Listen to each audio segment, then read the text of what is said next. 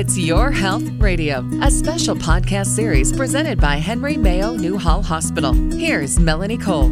Statistics are showing that alcohol consumption has increased during the pandemic. Today, we're going to learn the signs of alcohol or substance abuse and what steps that you can take to help someone struggling with substance use disorder. Welcome to It's Your Health Radio with Henry Mayo Newhall Hospital. I'm Melanie Cole, and joining me is Melissa Flowers. She's a certified alcohol and drug counselor with Aspire Counseling Service, working with Henry Mayo Newhall Hospital. Melissa, I'm so glad to have you with us. This is such a really great topic. So tell us first, before we get into the topic, about the work that you're doing as it relates to addiction. Tell us how you're working with Henry Mayo Newhall Hospital. So we've joined forces with Henry Mayo Hospital in the hopes of helping people with mental health and substance use disorder find treatment. We've found that a lot of people that end up at Henry Mayo don't have the resources that they need to find the proper treatment for intensive outpatient, residential, or even detox facilities. So we've teamed up with them to help people make it easier for them to find the resources that they need. That's really great work that you're doing. Such an important need. Now, as far as the pandemic, Melissa, we've heard that the pandemic, especially when we were in lockdown and isolation, caused this rise in addiction and substance use disorder. People were worried. Maybe they couldn't pay bills. They were scared of this pandemic. Talk to us about this intersection of COVID and substance use disorder and what you've seen in the last couple of years. I had read a study when the pandemic first happened that there was 54% surge in national alcohol sales in that first week of the pandemic. And what we attribute that to is exactly what you just said: fear, confusion, lack of coping skills, and people just going out and buying liquor and staying home. And then in September 2020, alcohol consumption increased by 14% overall. And so what we've come to the conclusion is that people that hadn't crossed the line into addiction, maybe that had a simple beer after work or a glass of wine, are now implementing that on a daily basis and crossing that line into addiction and not knowing it. And before they know it, in this pandemic, a year and a half, 2 years later, we're finding out that people who are able to go back to work aren't able to function. They're not able to stop consuming the alcohol, and they're realizing that they do have an addiction. Well, I think in this country, even before the pandemic, we've had this normalization of binge drinking and alcohol in society, especially like at colleges. And social media obviously also paints this rosy picture of it. Tell us a little bit about how people are using, and you can cover things besides just alcohol, because you've seen a rise in other drugs as well, yes? So tell us a little bit about what we're looking for, what those red flags are that have been happening since the pandemic and even before. Well, so there's a common misconception with the disease of alcoholism or addiction. People tend to look at how much or how often people are drinking. It's absolutely healthy for normal consumption of alcohol. The signs that you would be looking for, yes, excessive drinking every day, those are signs, but they're not necessarily finger pointers to the fact that you're an alcoholic. Continued use despite negative consequences, people that continue to get in trouble. So like, for instance, you were mentioning college students or even social media showing an excess of drinking. If someone is drinking and having marital discord or family discord or getting in fights with people, getting arrested, not being able to attend work, not being able to show up for school, those are all signs that you might have a problem with alcohol. Increased use, increased tolerance, inability to quit when you say you will, maybe telling yourself, I'll just have one more, and not being able to follow through with that. Those are signs and indicators that someone might have a problem with alcohol consumption.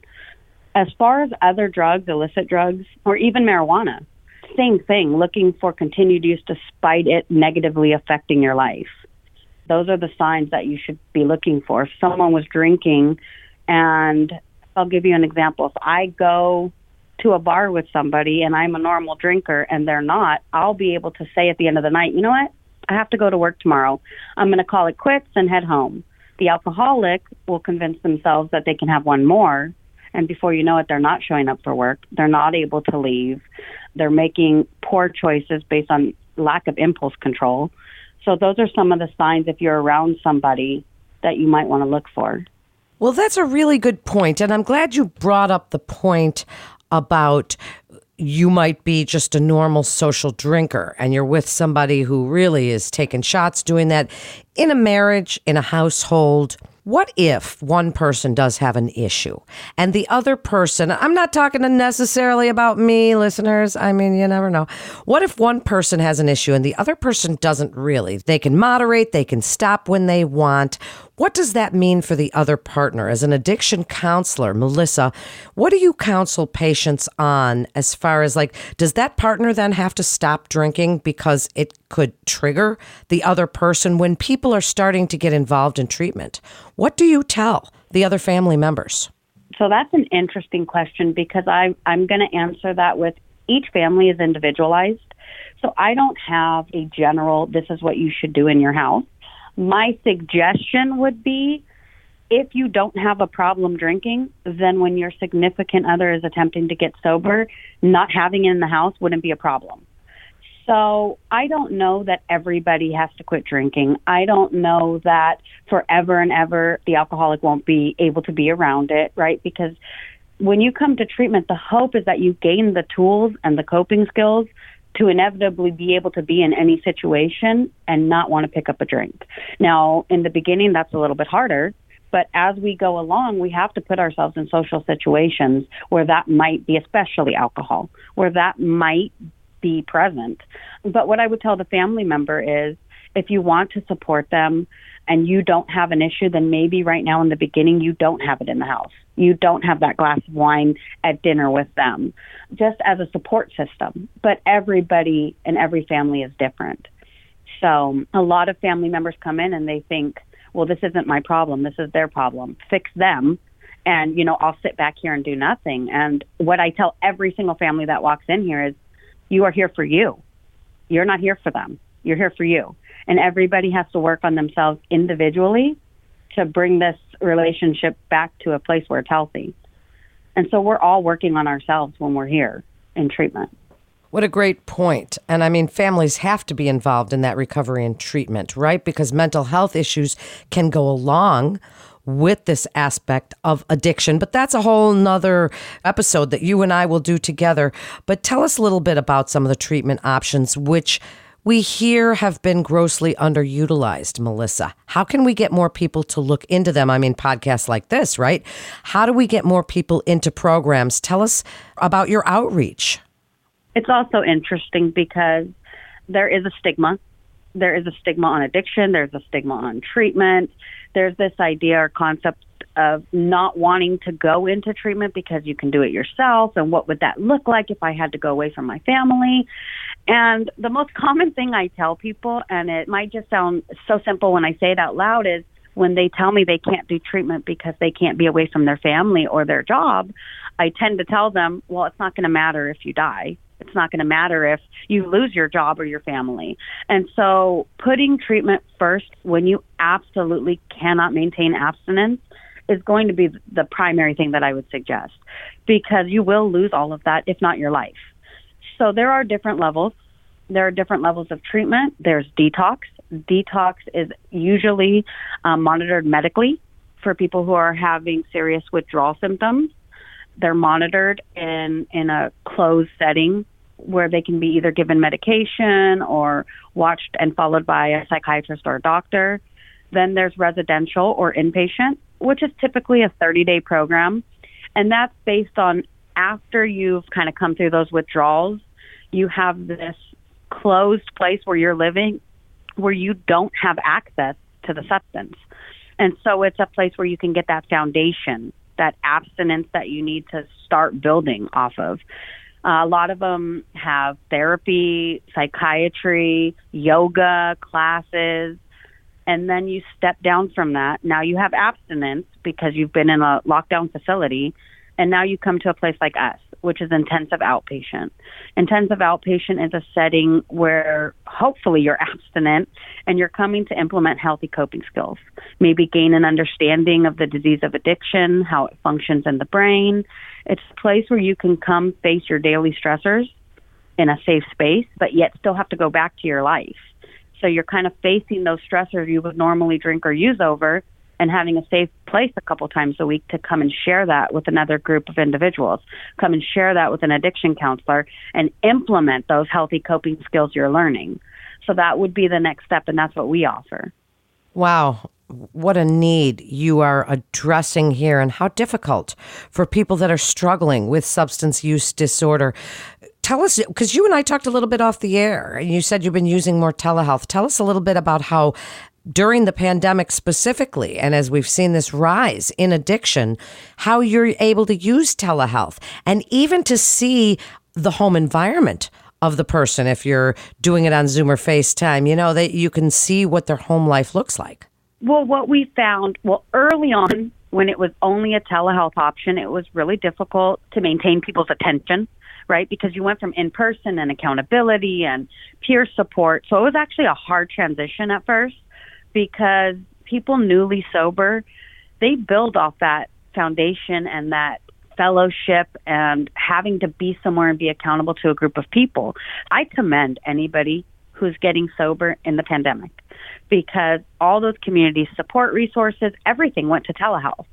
And so what we saw was it was really difficult for people in the beginning to do that. And as time has gone on, a lot of people are utilizing it who wouldn't be able to get treatment before.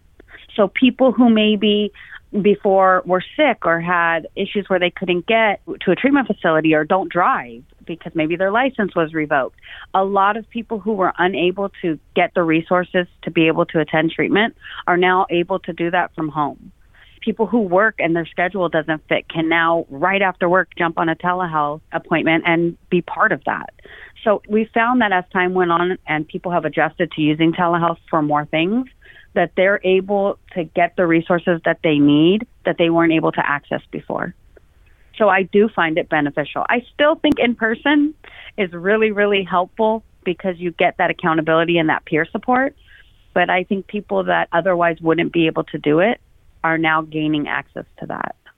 Certainly. I don't personally think it's going anywhere. I think that it has increased access, and everything you've said is so important. I'd love it if you gave us some final thoughts about addiction during and not during COVID-19 pandemic, and what you would like listeners to know about that stigma, about seeking help, red flags for themselves or their loved ones, and really just kind of wrap it up with all of your best advice, Melissa. I am so passionate about recovery, and I'm so passionate about the idea and concept that there's hope. And I genuinely believe that you are never too far gone to get hope. It's the simplest thing is my biggest advice.